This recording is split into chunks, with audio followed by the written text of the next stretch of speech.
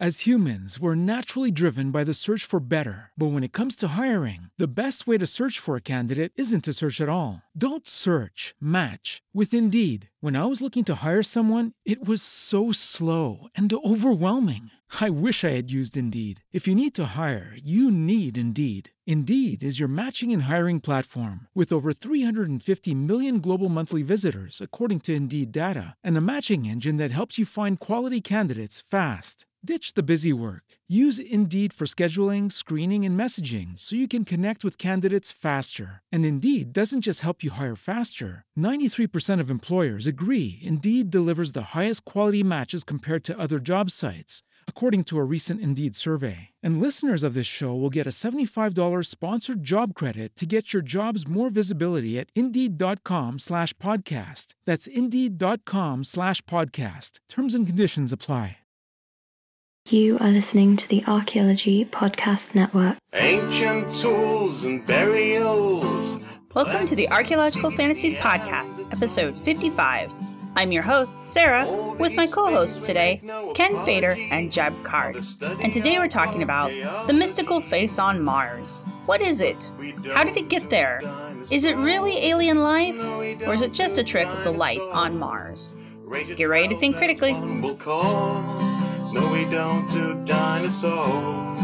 No, we don't do dinosaurs. No, we don't do dinosaurs.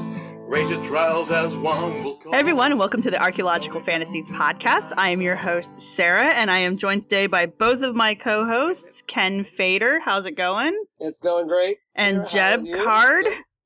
Doing fine, and I think if we do this one more time, the seals of revelation finally open. What, have all three of us on the show? Yeah, if this is the third time, we do it again. That's four. I just have you on the show so there's someone else to talk over Ken when he's trying to say things. No, it's all good. No, I didn't say this was a bad thing. Like, okay, it actually is a terrifying thing. But anyway, no, it's great. School's begun. I have wonderful students already. The weather has been kind of awful until today, and it's gotten really nice. I'm not saying it's fall because I don't want to tempt it, but fall cannot get here fast enough. Yeah. It feels a little like fall. Oh yeah, no. One of my former students was on Facebook wondering over or being marveled over Salem and how they want to go there. And I was like, did I tell you about the time I was chased by somebody through the streets of Salem? And I'm not surprised by that, honestly. Yeah, it was actually on a Lovecraft themed trip, which we will maybe talk about in the future. Maybe. So, all right. Yeah, it's been the first week of our semester as well, and I have yet to have any student raise their hand in class and ask me the perennial question: do we have to know this? which is my least favorite question. And I respond the same way by saying, "You're an American. You do not have to know anything." And everything has consequences. I would just tell them yes. Just every time they ask, yes, you have to know this. And then on the test, just have it be like one ambiguous question. It will be on the exam. That's all you need to know. I gave mine a quiz, and one of my in my Introduction to Archaeology Method and Theory, I've gotten rid of exams this time. We're going with lots of quizzes, and the first one was on, did you pay attention when I talked about the syllabus? It's actually a useful kind of thing. So, all right. So today, we have two topics we want to kind of hit on, and the first that Ken really is chomping at the bit to talk about is there is apparently, just in case nobody listens to our podcast and has never read my blog and or Ken's book, did you know that there's new evidence about the Piltdown mystery? This actually has been bothering me for a while, and it's the way scientific publications, some very valuable with all kinds of interesting stuff, are framed in popular media. In order to generate clicks, in order to generate people reading this stuff, everything has to be framed in terms of it being groundbreaking, earth-shaking, and how we have to go back and rewrite the textbooks now because of this new piece of data. And the thing that's bothered me most recently is an article published online August 10th of this year. New genetic and morphological evidence suggests a single hoaxer created Piltdown Man. Now that's the title, and it's extremely interesting, and there is some new stuff. But the fact of the matter is that this article increases or furthers our understanding of what happened in Piltdown incrementally. It is a small step towards better understanding who did Piltdown, why they did it, and how they did it. But if you read the headlines, you can see here, I just brought up a series of some random ones. Right. It's, we finally know forger of notorious Piltdown Man hoax. Scientists finally know who crafted Piltdown Man. Forensic examination reveals identity of Piltdown hoax prime suspect. But here's the deal. In each case, who they're referring to is Charles Dawson. But here's the deal. If you read anything about Piltdown Man, about that hoax, published in the last few decades, Charles Dawson always floats to the top of the suspect list. May I just break in? I must break sure. in for a second. What is the now discarded Latin scientific name for Piltdown Man? Eoanthropus dawsoni. I wonder why it's Dawsoni. Yes, well, exactly. Well, you know that Dawson actually had some other fossils named after him. I mean, this guy was a regular at scientific meetings, a kind of a person on the fringes who was always walking around and either finding stuff himself or encouraging farmers or construction workers to give him strange curiosities, which he then brought to scientists and got credit for those discoveries. But the deal is, this article it's very interesting. There's some DNA analysis. The list of things that are presented in popular media is brand new. Number one, we now know that the mandible of the Piltdown Man, in the Piltdown Man cranium, was an orangutan. And yes, it actually is true that this article seals that, confirms that with DNA evidence.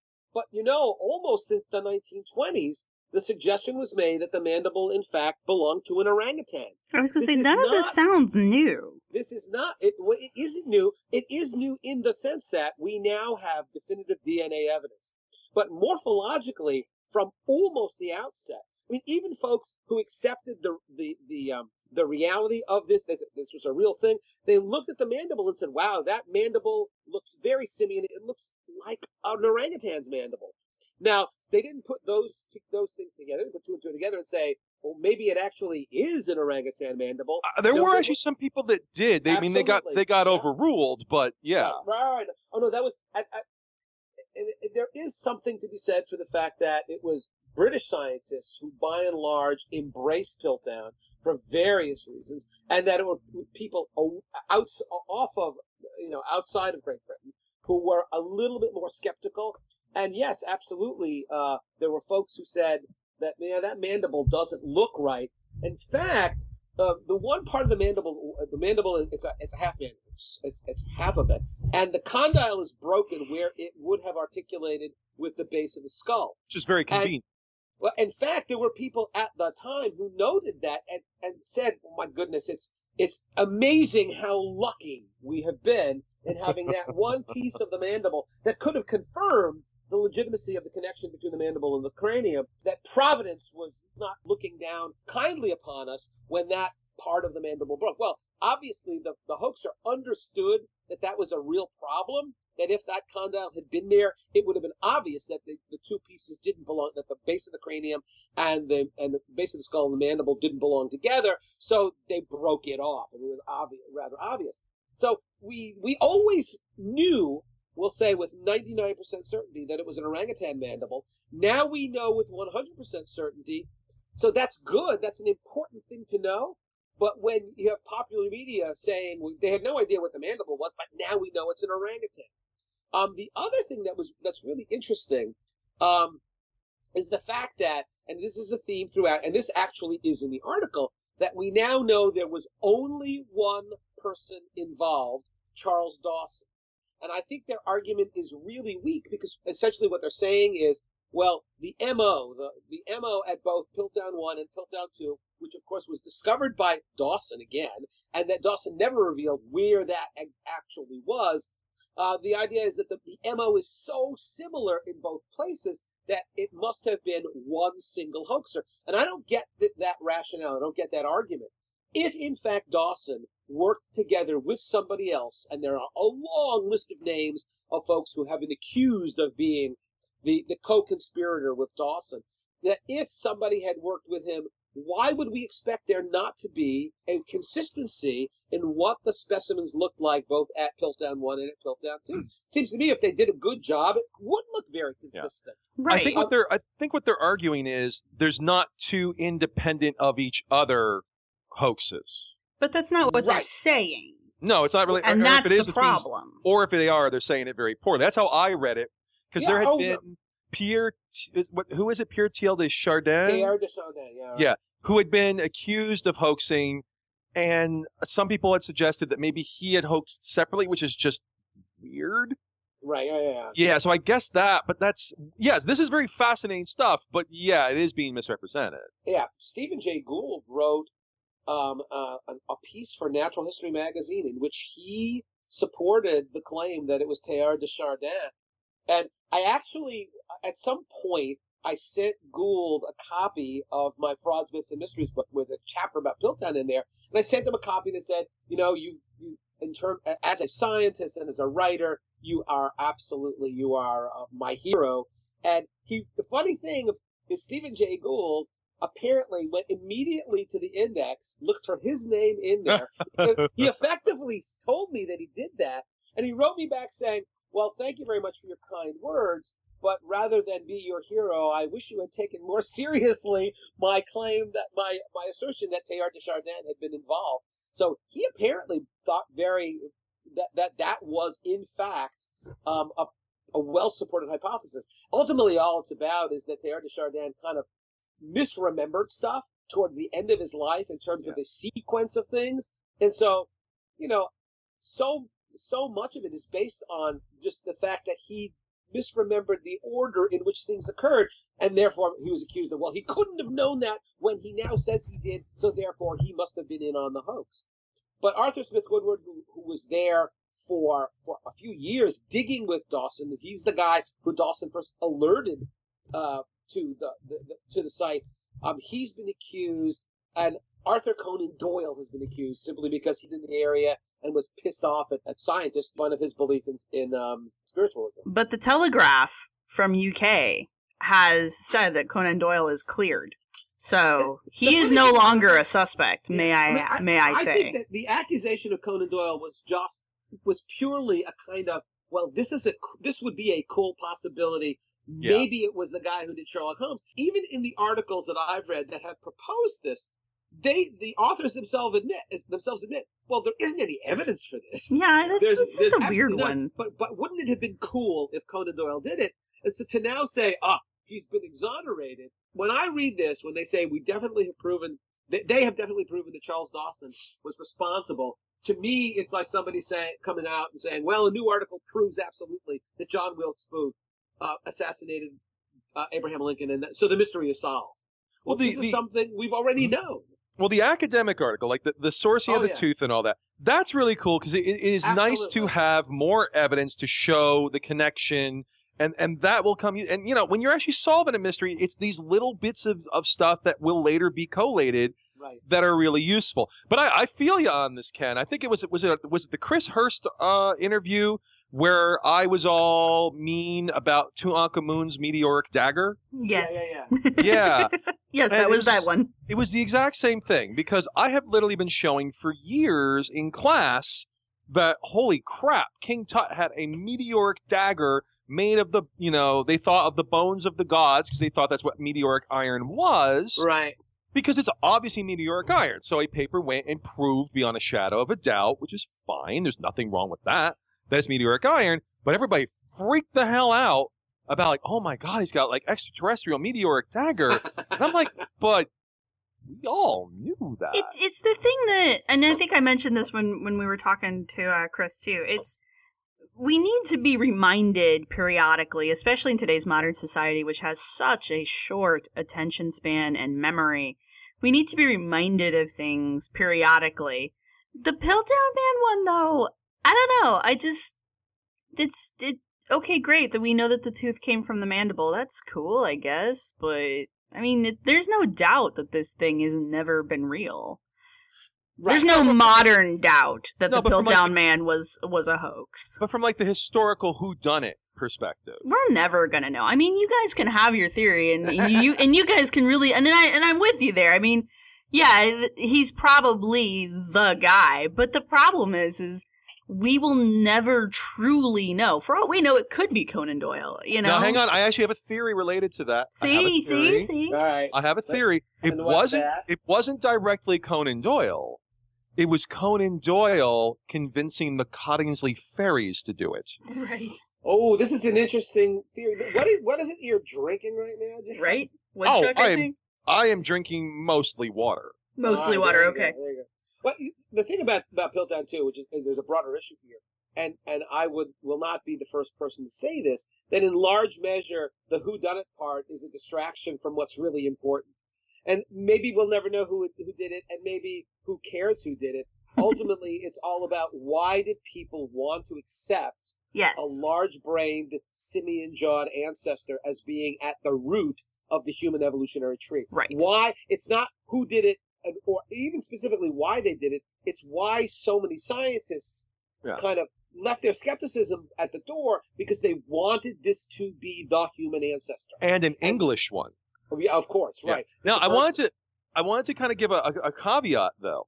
You had mentioned that many non-British scientists had been like, that's a hoax, because sort of the argument that they're not biased towards it, and that's absolutely true. But there are cases where that goes the other way. The one that I am most familiar with is Russian linguist Yuri Norisov was the one who ultimately ended up being one of the most important voices analysts who broke Maya, who basically proved that Maya was syllabic. Right. He was not believed for a long time because he was Russian, and it was during the depth of the Cold War. Sure. And J. Eric Thompson used that against him very openly, because there was this sort of thing where they'd be like, Soviet science, Soviet science does this, Soviet science does that. Right. And Soviet science, in this case, cracked the friggin' Maya code to some degree, but that was used against him. So that can go that way, too. Well, I think that kind of comes back to what Ken was saying, though, because it was a political climate that allowed people to believe that Piltdown was real. And, I mean, you're describing the same kind of thing. It's just more recent. No, yeah, and no, I'm not disagreeing with Ken at all. It's just sure. that can go both ways, but either way, it is being influenced by the context in which we find it, which is why I find this interesting, because it's increasing what we know about the context. Oh, absolutely. The article itself is a valuable addition to what we know, but that's all it is. Right. It doesn't overturn what we thought we knew. It's not revolutionary. It's not groundbreaking. It's not going to make us look at the textbooks, and what these guys say. They are confirming what most textbooks already are saying. Of course, it's wonderful to have definitive evidence, but again, we're not all scratching our heads saying, Dawson, who would have thunk it? No, we all thunk that already. Yeah, I mean, there's a cadre of people who are probably the guy that did it. It's one of them, and Dawson's usually, like you said, he's usually top of the crop. Yeah, he's absolutely was involved. He may have done it all by himself. He may have had one of the arguments has always been, what was he capable of doing it? Where would he get an orangutan mandible? Where would he get parts of a human skull? But actually, at that time, in the early 20th century in England, he might have had access to stuff like that to be able to craft the hoax. Well, and if he's friends with a whole bunch of naturalists, Right. Exactly. I mean, this stuff is a lot more common than people think, and Sure. I'm not surprised by that. I wouldn't be shocked if somebody helped him. I would think not he be had a surprised. helper. I mean, that's my personal opinion on it. Yeah, I don't know it as well. I wouldn't be shocked, though. But, I think the bigger question, like Ken said, is why did this spread? And that is in many ways, it is more interesting. It actually really is. Yeah. What's so interesting is that Piltdown ultimately was the human ancestor that people wanted to have because of the large brain very early on and the apparently simian characteristics below that large brain. I mean, Grafton Elliott Smith, who was tangentially involved, he's a paleontologist from Australia. I mean, even he's been accused because the Piltdown wasn't discovered until Grafton Elliott Smith immigrated from Australia to Great Britain. So the mere fact that after he got there, then the Piltdown hoax was perpetrated, that maybe he was involved. But basically what he said was that human evolution, that the earliest human ancestor was essentially a creature with a human brain who was basically a chimpanzee from the neck down. Yeah. Which is exactly the opposite of what it's from the neck down that we become more human-like bipedal locomotion, upright posture, and it's the brain that in fact evolves later on. Well, I think there's. No, I was going to say, I think that's really fascinating because I think that's on purpose. I mean, people were freaking out about the idea of human evolution. Exactly. So at least the idea that the brain evolves first gives us something when we start to realize that, no, humanness isn't your brain, although it does become so. Right. But the fact that you're up on two legs. Yeah. Well, in fact, what the argument was what characteristic most clearly defines human beings? That must have been the characteristic that defined us first. You mean thumbs?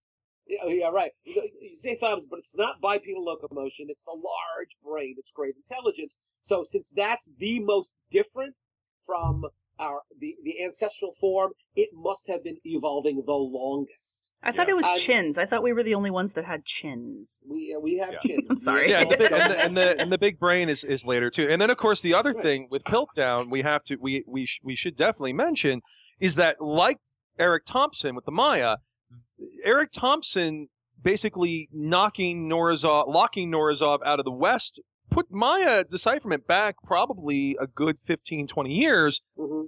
This did the exact same thing for African paleoanthropology because not long after, Raymond Dart identifies Australopithecus africanus, and that should have set off a revolution, but because of largely Piltdown, as well as, of course, racism against Africa, there was just like, no. And that got ignored. And so there really wasn't a huge amount of work in Africa until really after World War II. But you know what's really interesting there, too, though, is that Davidson Black, who actually worked as a graduate student in Grafton Elliott Smith's lab and actually worked on Piltdown, he's not the person who actually discovered Zhougou-Dian, but he was the first Western scientist who kind of embraced that and got funding through the Rockefeller Foundation. Yeah. And in fact, he was in China expressly to find additional evidence related to a Piltdown-like ancestor, and instead find something that absolutely contradicts it. But it was such a fantastic sight, I think that ultimately he wasn't really upset that what he was discovering, in fact, was not supportive of what his mentor's hypothesis was, but was showing something else entirely. So it's ironic that it actually did inspire more work, people looking to find confirming evidence, something that was similar to Piltdown elsewhere in the world. But in fact, what that resulted in was them finding stuff that showed that Piltdown was the odd man out. I have a human evolution book that dates to the mid-1940s. And by that time, Piltdown really is the evolutionary odd man out. Yeah. And there's a lot of stuff about Cro-Magnon, and there's a lot of stuff about the Neanderthals, and a lot of stuff about Java Man.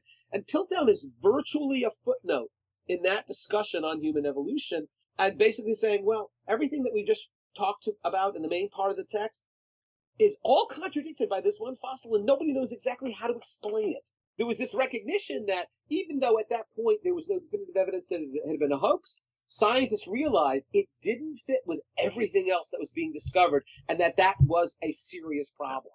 And that makes sense how they expose it. Now, before we go to break, I do want to say, for those at home playing our drinking game, Black was also the person who gave his name, or his name was given, to Gigantopithecus blacki, the largest primate that ever lived, and which has been turned by cryptozoologists. That's your basic Sasquatch, right? Into Sasquatch. So there's your drinking game, cryptozoology. When will Jeb mention it? And after the break, we will continue to look at where science and the unknown kind of do their thing. Exactly.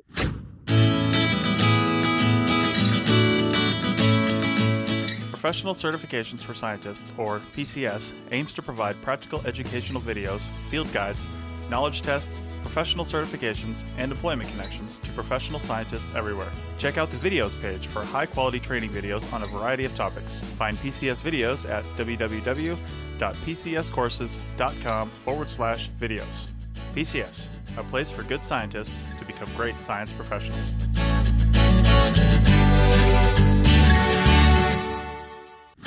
everyone, and we are back. And before we move on to our next topic, I just want everyone to know that the original podcast where Ken and I talk about the Piltdown Man will be in the show notes, so you can catch up on that and compare it to the first half of this podcast. But we are now going to talk about Mars and the face that is upon Mars. The face on Mars. The Mars face, absolutely. Yes.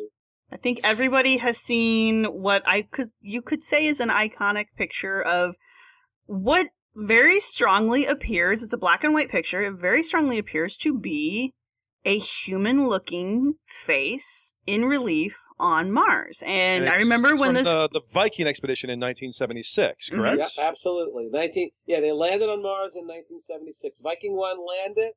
Viking 1, there was an orbiter. They spit out a lander. The lander, as the lander landed, and then the Viking 1 was taking photographs of the Martian surface. That's the orbiter. Yeah, it was taking pictures of the Viking surface in order to find a good place for Viking 2 to land.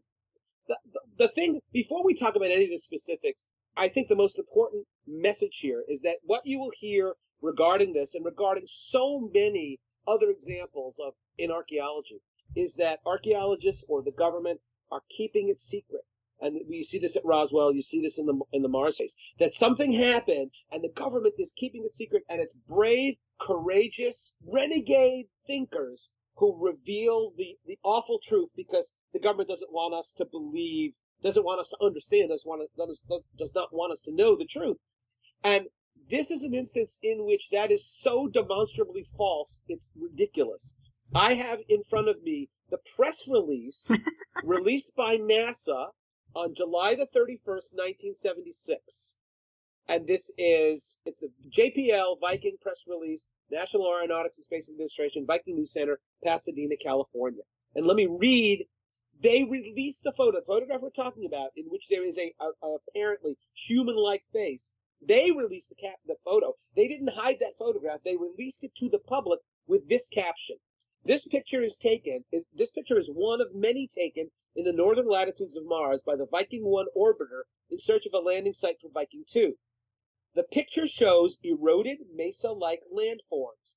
The huge rock formation in the center, which resembles a human head, is formed by shadows giving the illusion of eyes, nose, and mouth. The feature is 1.5 kilometers across, with the sun angled at approximately 20 degrees. The speckled appearance of the image is due to bit errors emphasized by enlargement of the photo. The picture was taken on July 25 from a range of 1,873 kilometers. Viking 2 will arrive in Mars orbit next Saturday. That'll be August the 7th of 1976, with a landing scheduled for early September. You cannot say that the government was trying to hide this, that this was some sort of that they were trying to keep it hidden, that in fact there was some interesting geological features on Mars, because they told everybody about it in a goddamn press release. If anything, the photograph. If anything, they were like using the fact that it looks like a face to draw attention to their project. Exactly. So that's something that would, to simply say there are a lot of eroded mesas in this photograph, probably would interest about 24 geologists. But if you say, look at that thing in the middle, doesn't that look like a human face? But it's not. Here's what it actually is. But that's the thing that started all of this nonsense. But again, anyone who claims that this was part of, that there was a conspiracy to hide this from the public has it exactly wrong. This was announced by NASA. So in a way, they kind of did it to themselves then. Well, maybe they were naive and in not thinking that somebody would take that literally as, oh my God, that looks like a human face. It must be a human face. Perhaps that was naive, but I think that what they were doing is exactly what Jeb said. That's interesting. You can't not notice that in that image, and so they were simply pointing it out. Well, it's sensationalism from the time, and I mean, this particular kind, it is cool. I mean, that is neat. It's a cool trick of the light. It's a cool idea. You know, I mean, it's a neat frickin' picture. Even today, it's a neat damn picture. But I think they kind of were just victims of their own cleverness there, you know? Oh, maybe so. But, so they announced this, and people are looking and going, oh, that's really interesting. How interesting. And then, Richard Hoagland. Now, you guys know Hoagland's background? I mean, I think No, he does. actually, I actually really don't. You should I fill know us in. I know he talks about like somehow being involved in NASA, and that's literally all I know. Right. Well, Hoagland had a degree related to astronomy, not a PhD, and I don't think it was a master's degree. So he claims to have some credentials in the field. My understanding is basically what he was trained to do was he ran a planetarium program, I think here in up in Massachusetts at the Springfield Planetarium. So it's a small planetarium. This guy knows how to, and back in the day, he knows how to turn on the Kodak carousel projectors to project like constellations and to run the big projector that projects stars onto the planetarium dome.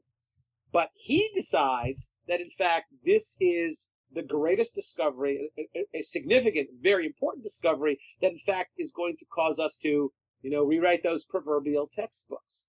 And he ends up putting together his hypothesis is not simply that there is one carved monument on the surface of Mars, but that this is part of an ancient 500,000-year-old, how he comes up with that number is completely mysterious to me, 500,000-year-old city, and he ends up co-authoring a book called City on the Edge of Forever. Which he was a big Star Trek fan. I actually didn't know this, but I think I did know this.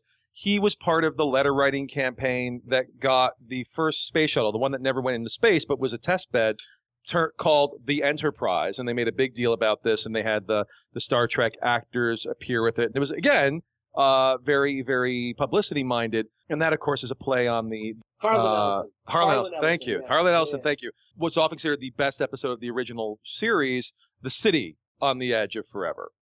Which, by the way, Harlan Ellison, I think, wanted to sue Roddenberry. Oh, he they did. Butchered. Did he sue them? Yeah. There was some settlement or something. Yes, yes. But yeah, no, he did that. I don't know where he gets the 500,000. It's part of the larger Plains of Cydonia, which I'm, by the way, actually looking at right now on, it's the program's Google Earth, but I'm actually looking at the Mars version of Google Earth, and they label this as, quote, popular landform in Cydonia region.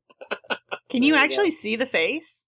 You can go there, yeah. If yeah. Uh-huh. Oh, so is this Mars put together as per the pictures from the Vikings, from the Viking River? Well, it's much more recent imagery. But yeah, it's basically the equivalent of Google Earth, not quite as detailed, of course, but on Mars. Because it was my understanding when they went back and tried to relocate the face, when they sent the next set of observation out there, they weren't able to relocate it. Oh no, they find it. They couldn't recapture the face. They know where the landform is. Oh yeah, the landform's there. It's just not a face anymore because it's got better imagery. Exactly. But of course, Hoagland and others then argue for years and years and years that this is a cover-up, or they're modifying the data, or look, it actually is kind of like a face, just more eroded, and et cetera, et cetera, et cetera. Yeah. So there actually is there's a much more recent there's a Mars orbiter that went into orbit on Mars in 1996 with much better photographic equipment. And according to the NASA website, and maybe they're part of the disinformation campaign, in the original photograph that they released, to give you an idea of the resolution of the photograph, 1 pixel on that photograph is 43 meters. That's 141 feet. So each pixel is basically a football field and a half. You got it. In the most recent photographs of exactly the same feature, where there is no face, 1 pixel is 1.56 meters, 5 feet across. Nice. That is tremendous. Those photographs were taken in the mid-2000s. So obviously, anybody who, you don't have to know a lot about photography to know which photograph are you going to trust as being a more realistic depiction of what is being photographed. One in which a pixel is the size of a football field and a half, or one in which a pixel is less than the size of a human being. And not only that, if you look at the much more detailed imagery, you can see what some of the features were in the face one. And you're like, oh, that's what the eye thing sort of kind of was. Right. Yeah. And it doesn't look like that really anymore, but you're like, that's that, and that's that. I mean, it's clearly the same formation. Right. And then you can they've Right, gone out exactly. of their way to bring that forward so that people can Yeah. see both the face and the formation that is the face. But there's still, like Ken was saying, there's still a lot of people out there who cry foul on this, and Yes. it's Yeah. bizarre. Well- So I think one thing that might help is a historical. So I mean, this started to become. I mean, Hoagland was talking about this, and others in sort of the kind of paranormal community, and then on pop culture. Right. In the late, I mean, he's talking about in the 70s, but even like in the late 80s, it starts to get worked into like television and movies in the early 90s. What is often routinely considered possibly the worst episode of the X-Files is an episode from the first season called Space, in which, I shit you not, a ghost-like version of the face on Mars attacks people. Like astronauts and whatnot. Oh my god, that yeah, show was so could good. That could happen. That could happen. Yes, That could happen. No, it is. it's like the giant green hand in the latest movie of Star Trek. So Yeah, but it's kind of unwatchable. Like, it really is unwatchable.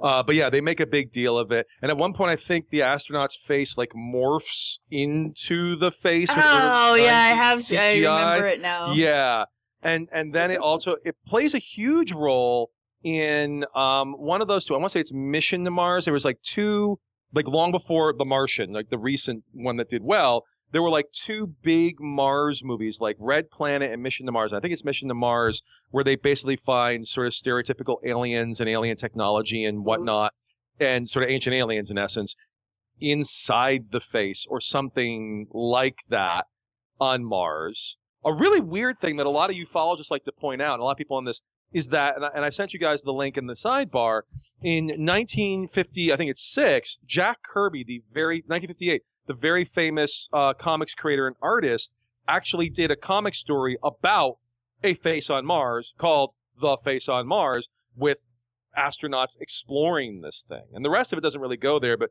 Kirby works with a lot of ancient alien stuff. A lot of his creations that became sort of canonical or quasi-canonical for Marvel and DC were very Ancient Aliens and Von Daniken aligned. Is maybe the best. If a way to put it. comic book from 20 years prior says that there's a face on Mars, then that's good enough for me. Yeah. I mean, you'll find people in that community that are talking about Kirby like being in touch with like, occult forces and whatnot, and foreseeing what would come or having secret knowledge. Now, Jeb, just to let people know that giant faces are not seen only on Mars. In the book that you and Dave Anderson edited, in the symposium that you and I and Dave and a bunch of other folks participated in at the SAAs in 2012, tell folks about the giant head is in Australia, I believe. Well, I may not go into it in too much detail because we may actually be getting Dennis Gojek on the show. But he has a similar thing with a face in Australia. And the fascinating thing there is less the face. And again, if we have him on, but what happened when archaeologists were asked about the face in Australia. But we may leave that one alone. But it's another one. Fine. And there are plenty of other ones. I mean, there's like, I've seen people point at like gigantic, I mean, literally a third of the planet size, or maybe not a third, but like a fifth of the planet size formations in the Pacific, or massive formations in North America. I got both of you topped. I used yeah? to have a guy who would send me emails, and he's stopped recently, who would, from what I can tell from the pictures, he has taken a picture of a globe, like you would have sit on your table and would point to things. I'm going to hate whatever you're saying. That's all I'm saying. Just keep going. It from the look of the picture, it looks like he has taken a picture of the globe with like a camera, like a cell phone, and then blown that picture up millions of times in order to find evidence on the ocean floors, as predicted, as shown by these globes, as evidence that the Sphinx, Abu Sin, and the pyramids are all actually natural formations. They are not man-made structures. Well, that's interesting. That goes the other way. It's usually we're dealing with like mountains turning into. Wow, I know it really threw me for a loop because I was like, I had to talk to him a little bit to completely figure out what he was trying to say. Great. But his theory is that all of these giant structures that have been built in prehistory are not actually man-made. They are naturally occurring structures, and his evidence for that are these massively blown up pictures of his desk globe that he's taken with his cell phone. That's kind of creative. I kind of like it. It's different. Yeah, It goes it against is. the grain. It's very different, and I appreciate that. Yeah. And secondly, it reminds me, you've all heard of the Ig Nobel Awards? Yes. Like the improbable science or whatever it is, where they like have this. I had like a joke book at one point that was published by them, and it was a bunch of like faux articles, scientific articles, and the one I remember liking the most was an article on Xerox microscopy. Yep. In which you would Xerox a thing, and then you would explode it up to 1600%, and you would Xerox the copy of the thing, and you would repeat ad necessarium until you got the thing that you were looking for. Yeah, that was microscopy. Yep.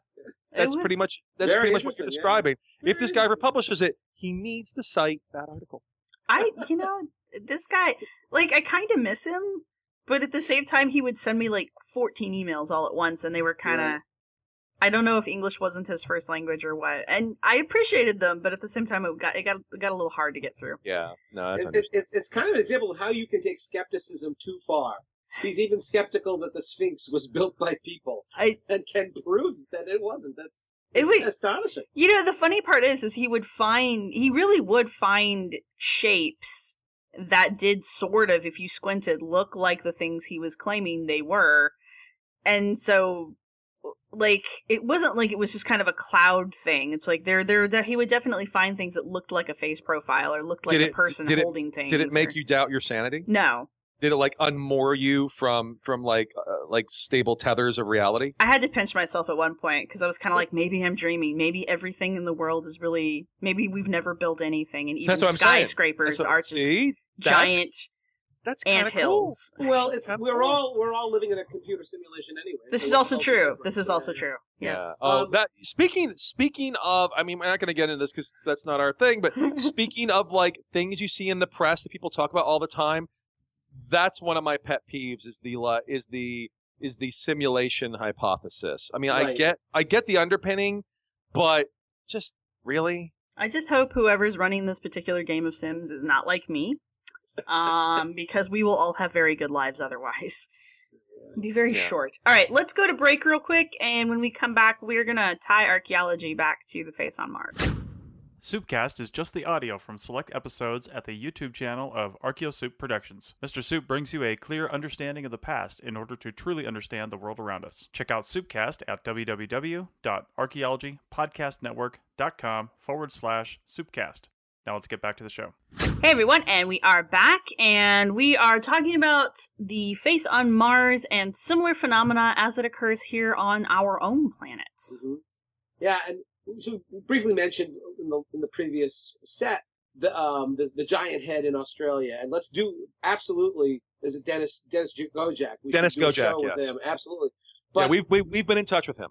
All right, one of the better known ones, at least students will come up to me and say, "What about this?" Is usually called the giant Indian head of Alberta, and it's this spectacular image from Google Earth of what appears to be a kind of stereotypical Native American in profile wearing a headdress. It looks a lot like the old Indian head nickel. He's looking west. The weird thing is he's got this strange hairdo or feathered headdress. The name on Wikipedia is the Badlands Guardian. That's what they're calling it. Well, there you go. That's a good name. And what's really interesting is apparently there actually is a wellhead right where his ear would be. And so people have pointed out that with the wellhead and the road coming out of that wellhead, it looks like he's wearing earbuds with his iPhone. Nice. Yeah.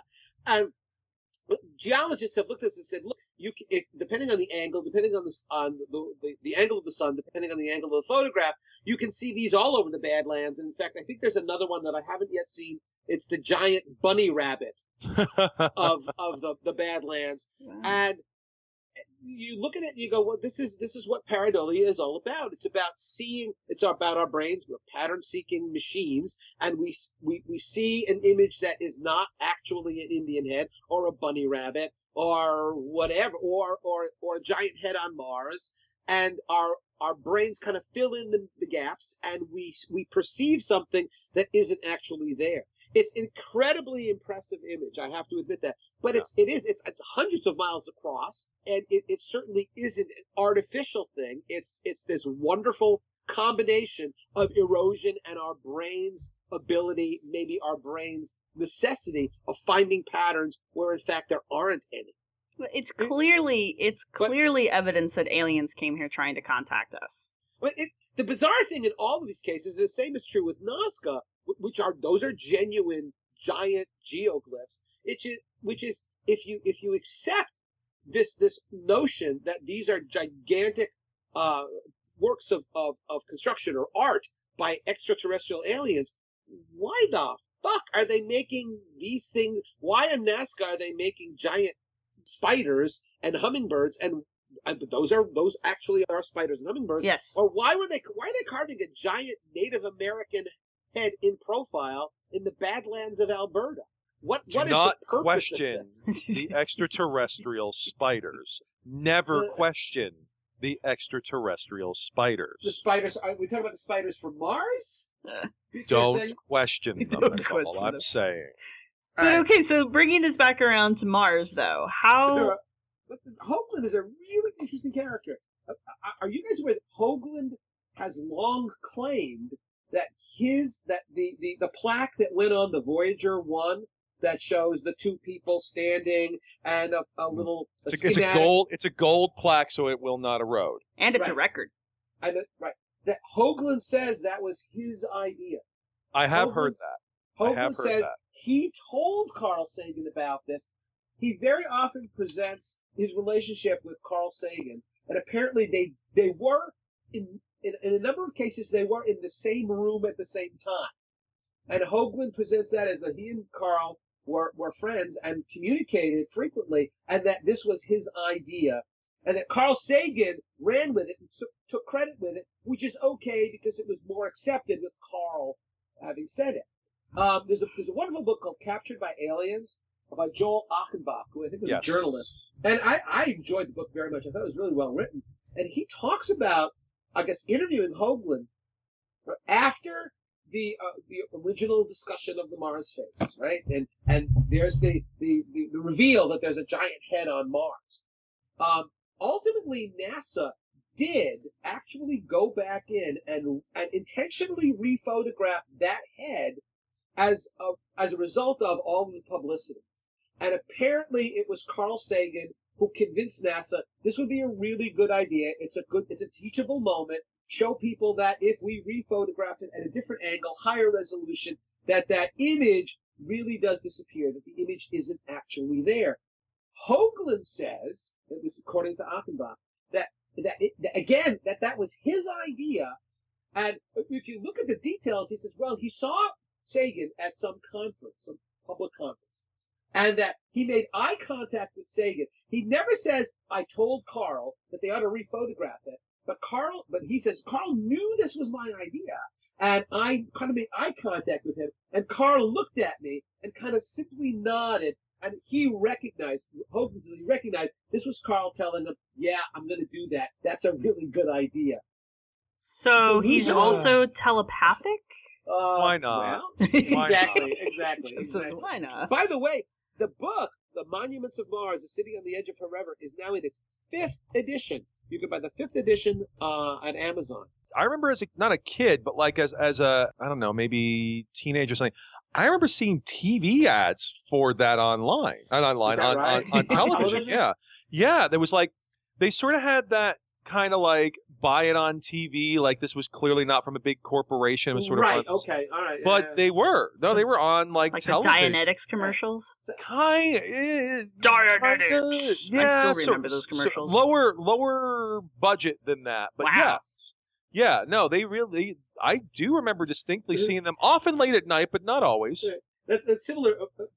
Growing up in New York, there were a lot of commercials on the local stations. Yeah, it may have been the local New York, like either PIX or WOR. I think it was one of those two. But I remember that some guy who nobody had ever heard of, his name was Peter Lemongello, believe it or not, apparently decided that he could sell a lot of records by singing doing a lot of covers of popular songs and then selling it on TV.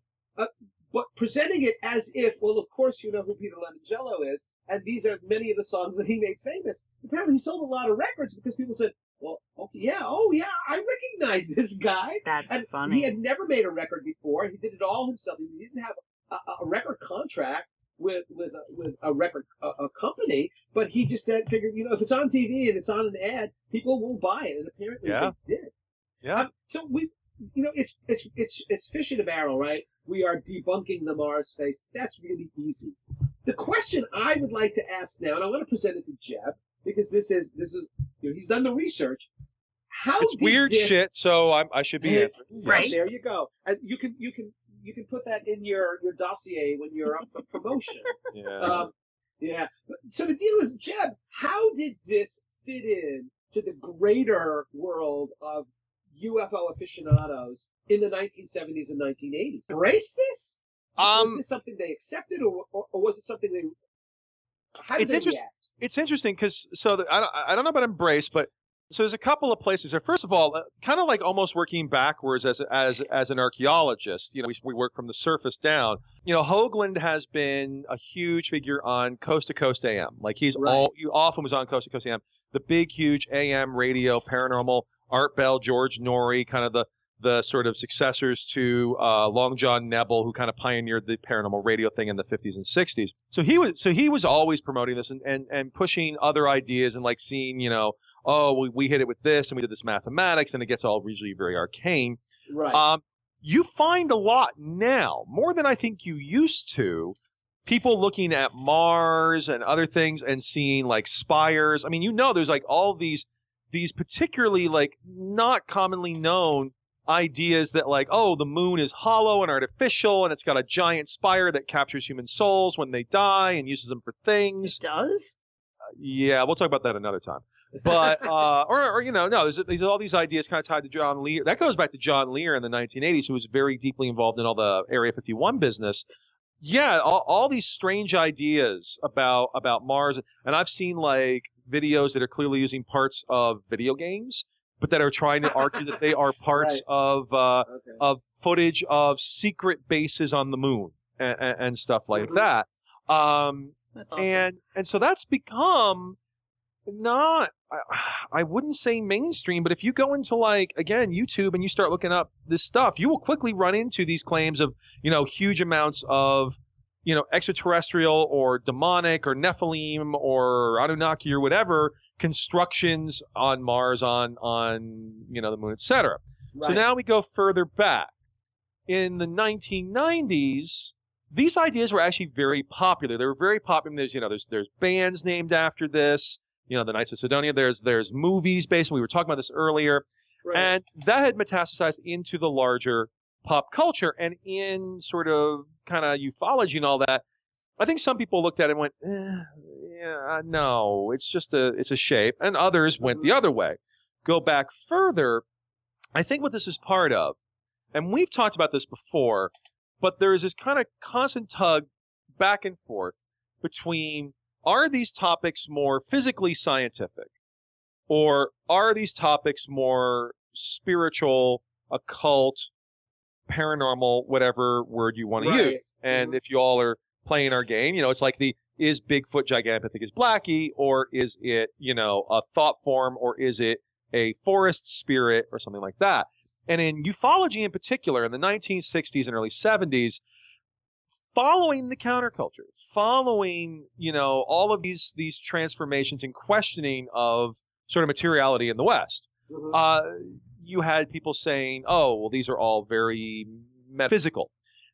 There was a backlash to that. I mean, around the same time, you start to see things like Happy Days on TV, and you start to see certain kinds of politics emerging that are kind of harkening back to the 1950s, is when you start to see crash saucer legends of conspiracies and nuts and bolts spacecraft and dead bodies and physical traces and all of that, rather than Jacques Vallée or John Keel talking about mystical thought forms or hyperdimensional ultra-terrestrials and all that. And I think the Mars face initially kind of goes along with the spacecraft, space exploration, right? NASA, conspiracy. I think it fits really nicely into that. So I don't think it was ever a everybody believed it in those communities, but it kind of went along. And now that the meme has been planted of extraterrestrial stuff we should see in orbit and beyond orbit, then it gets turned into whatever the flavor of the month is. A soul-sucking moon. I am not making that up. And it's now adaptable. Like all these things are. Like so many of the things we talk about, they start in one place, but then they just kind of follow the winds. Somebody just sent me a video. I have no idea how old it is. Of the. If it's a woman crawling out of a well, don't watch it. No, Too late. It was on the moon, and it's a smokestack on the moon with puffs of smoke coming out of it. But then it kind of shape shifts. So this is apparently these are extraterrestrials mining the moon, mining minerals on the moon. Well, extraterrestrials, or the big du jour one now, and especially since the crash in 2008, is the breakaway civilization. The idea of there's, the true elites have all gone underground and have all left Earth or have all gone into underground bases, and they're leaving the rest of us to rot while they take all of our wealth. And, they have a super science and they've got us all under control. And it's clearly a sort of hyper reflection, like a metaphor for the fact that there has been a huge change in wealth distribution in the West. But the real elite are not on the frickin' moon. They, have expensive. We know where they are. They have expensive pads in London and in Manhattan and in Chicago and in Singapore. And why would they go to Mars? Why would they go anywhere? I mean, are they also taking their servants along? Do people think that the elite are living with robot servants with food replicators in the lap of luxury in the center of the moon? Somewhat, but when you said servants, that actually got to it. So this is. Are either of you familiar with Alternative 3? This kind of ties in, actually. No. Oh, my God. If you tell us about this, do you have to, lock us away? Or is it okay for us to know this, Jeff? So Alternative 3 was a television program in the UK in 1977, right around the time we're talking about. Mm-hmm. And it was shown on a show. It was shown in a format that already existed, like a news program. And it was about the brain drain. Now, do you all know what does brain drain mean to you all? That's when you have highly educated people leaving an area after getting their education. Yeah. Folks from India come to the United States. It's a brain drain. The best and the brightest go elsewhere because the money is somewhere else. Yeah, right. Exactly. And so the UK, because it did not have a really great economy in the 1970s, was very concerned about the brain drain. So this was going to air, this thing called Alternative 3, on April 1, 1977, also known as April 1st, also known as April Fool's Day, of course. Yes. And so they did this thing, and it's sort of like a 60 Minutes kind of show, and Frontline, whatever you want to call it. And they are doing this presentation, and it's not just they start with the brain drain, it's just we're investigating the brain drain. And then they run across, not just, they went to America, but people, slamming doors in their face because, so-and-so scientist has disappeared. Mm-hmm. And they start finding more and more scientists appear. And then they start talking to an American astronaut and scientists and all of that.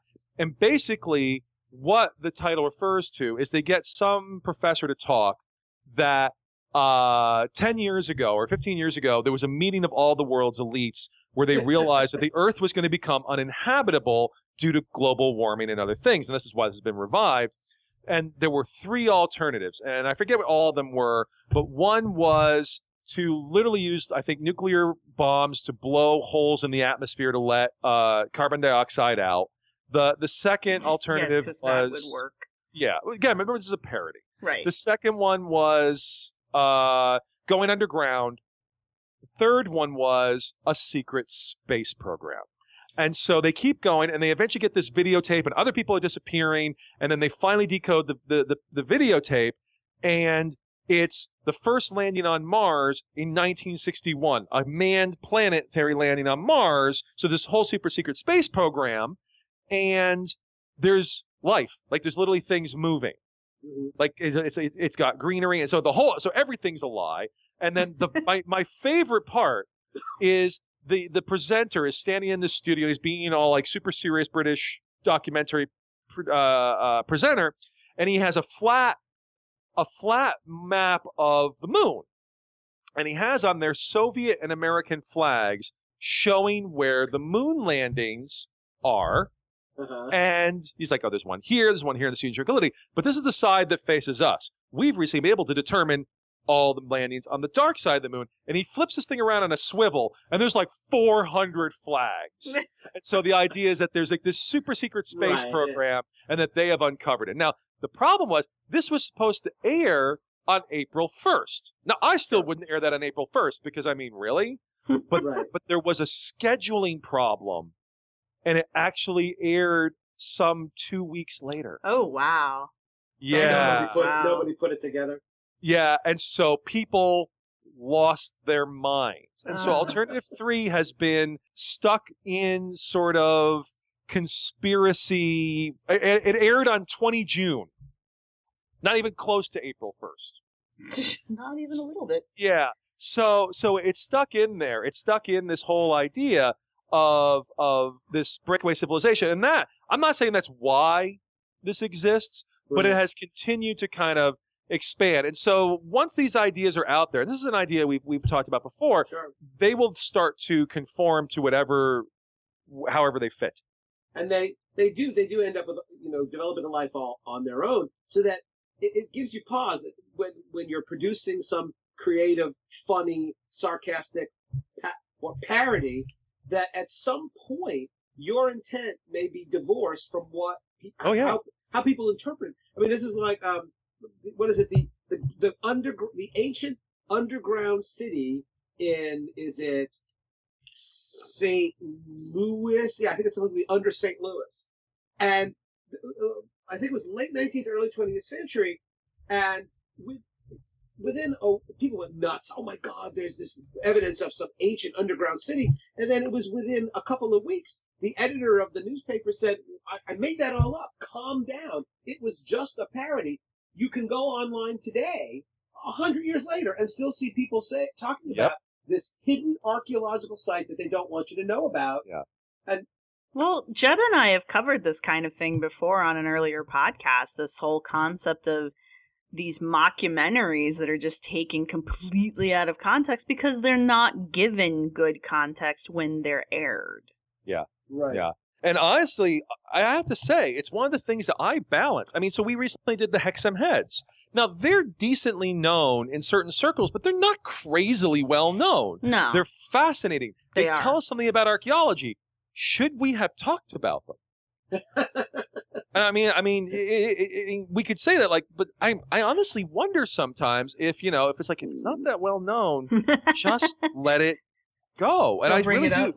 Yeah, I really kind of, but then I disagree with that. I agree and I disagree, because at the end of the day, because these things always come roaring back. And this is something we've seen time and again, is that since they're out there, they do.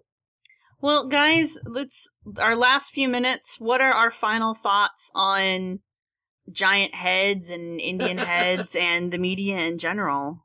I don't excavate into them. That just seems like a terrible, terrible plan. No. If we ever make it to Mars, it's the first thing I think it's fascinating. We opened up with all the problems with the media. We have well-intentioned scientific stories that get blown out of proportion. Right. What's the face on Mars? A well-intentioned scientific story that got blown out of proportion. I think we did a fine job of connecting our two topics today. And actually, I don't know that we had planned that way. Yes, we had. We did, Ken. Right, Shush. I guess you guys have to let me in on the plan, but that's fine. Ken, what are your final thoughts on all this? Well, I mean, I think that ultimately there are a number of threads here. One thread is the debunking thread, which is, look, here's what we know about the geology of Mars. Here's what we know about the history of Mars. There isn't any goddamn giant head on Mars. But the other thread, and equally important, maybe more important, is why do people want to embrace these kinds of ideas? Why do they, again, suspend their disbelief and look at a grainy photograph and say, oh my God, this changes everything we know about the universe, about the development of life, maybe about the evolution of humanity? Why, and that's an incredibly important question, why do people want to believe these things? I mean, we talked about that with Piltdown. Why did people want to believe what in hindsight appears to be a clumsy hoax? Why do people want to believe the implications drawn by some people based on a grainy, very low-resolution photograph? And that's an issue that not just archaeologists, but all scientists have to deal with. Well, I think it comes back to something that one of our guests on one of our earlier shows said, and it matches the history that people want to believe. And I think that's what it comes down to. They see these things, they're exciting, they're wonderful, and it matches what they feel like that history and prehistory and all of that should look like to them. And so it's easy for them to believe. Well, I mean, it's like with Piltdown, it's like, well, if we have to have evolved, we're not happy about that, but if we have to evolve, I'm glad that we evolved as that the large brain was what first distinguished us from large-brained from other Europeans. You're a large-brained Englishman. Yeah. And in the case of the Mars face, maybe it's, wow, the universe is cold and dark. The Earth is not at the center of that universe, but maybe we have a connection to an incredibly sophisticated ancient civilization on another planet, and that changes how we view ourselves. And so it's yeah, go ahead.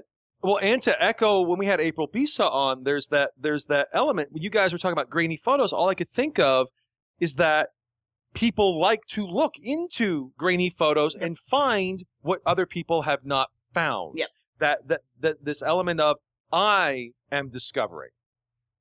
Oh, sure. Oh, absolutely. If you Google, you will find that somebody somewhere has taken one of the updated photographs or images of the face on Mars and has superimposed the face of Elvis Presley over it. Yeah. And so obviously it's Elvis on Mars. And then I've also seen people who claim that the face on Mars bears a striking resemblance to the face of Jesus on the Shroud of Turin. Sure. There's also somebody who says that, it looks astonishingly like some Hindu monkey deity. So it's like anything else in pareidolia. Reminds me of Zardoz. Right? There you Reminds go. me of Zardoz, but I don't really like to think about Zardoz because that involves Sean Connery in a bikini. It Which was is worth it really at the time. Better left Yeah. unimagined. Worth I it think at that's time. the worst place to end the show, but I think that's But what has it to is happen. where we're ending the show. Sean Connery in a bikini. in a red leather bikini. Yep. But here's the deal, Sarah. If you can find an image, if you find a photograph of that, you have to include that in the show notes. I'm doing it. All right, guys. Thank you very much for calling and talking with us today. Thank you. Fantastic, Sarah. All right. Good talking to you, Jim. Finding a wall and high-fiving. Thanks for listening. We hope you've enjoyed what you've heard. Subscribe to us on iTunes, Stitcher, or wherever you listen to your podcasts. Remember to rate and like us wherever you listen. Be sure to comment on this episode and share us with your friends. You can contact us with your questions, comments, or angry email at archyfantasies@gmail.com or leave a comment on the show page. Show notes and downloads can be found at www.archaeologypodcastnetwork.com/archyfantasies. You can also follow the blog at archyfantasies.com and follow us on Twitter at archyfantasies. Music was provided by Archaeosuit Productions. This show is part of the Archaeology Podcast Network and is produced by Chris Webster and Tristan Boyle. Thanks again for listening. You happy? Do you get it now? Do you get it?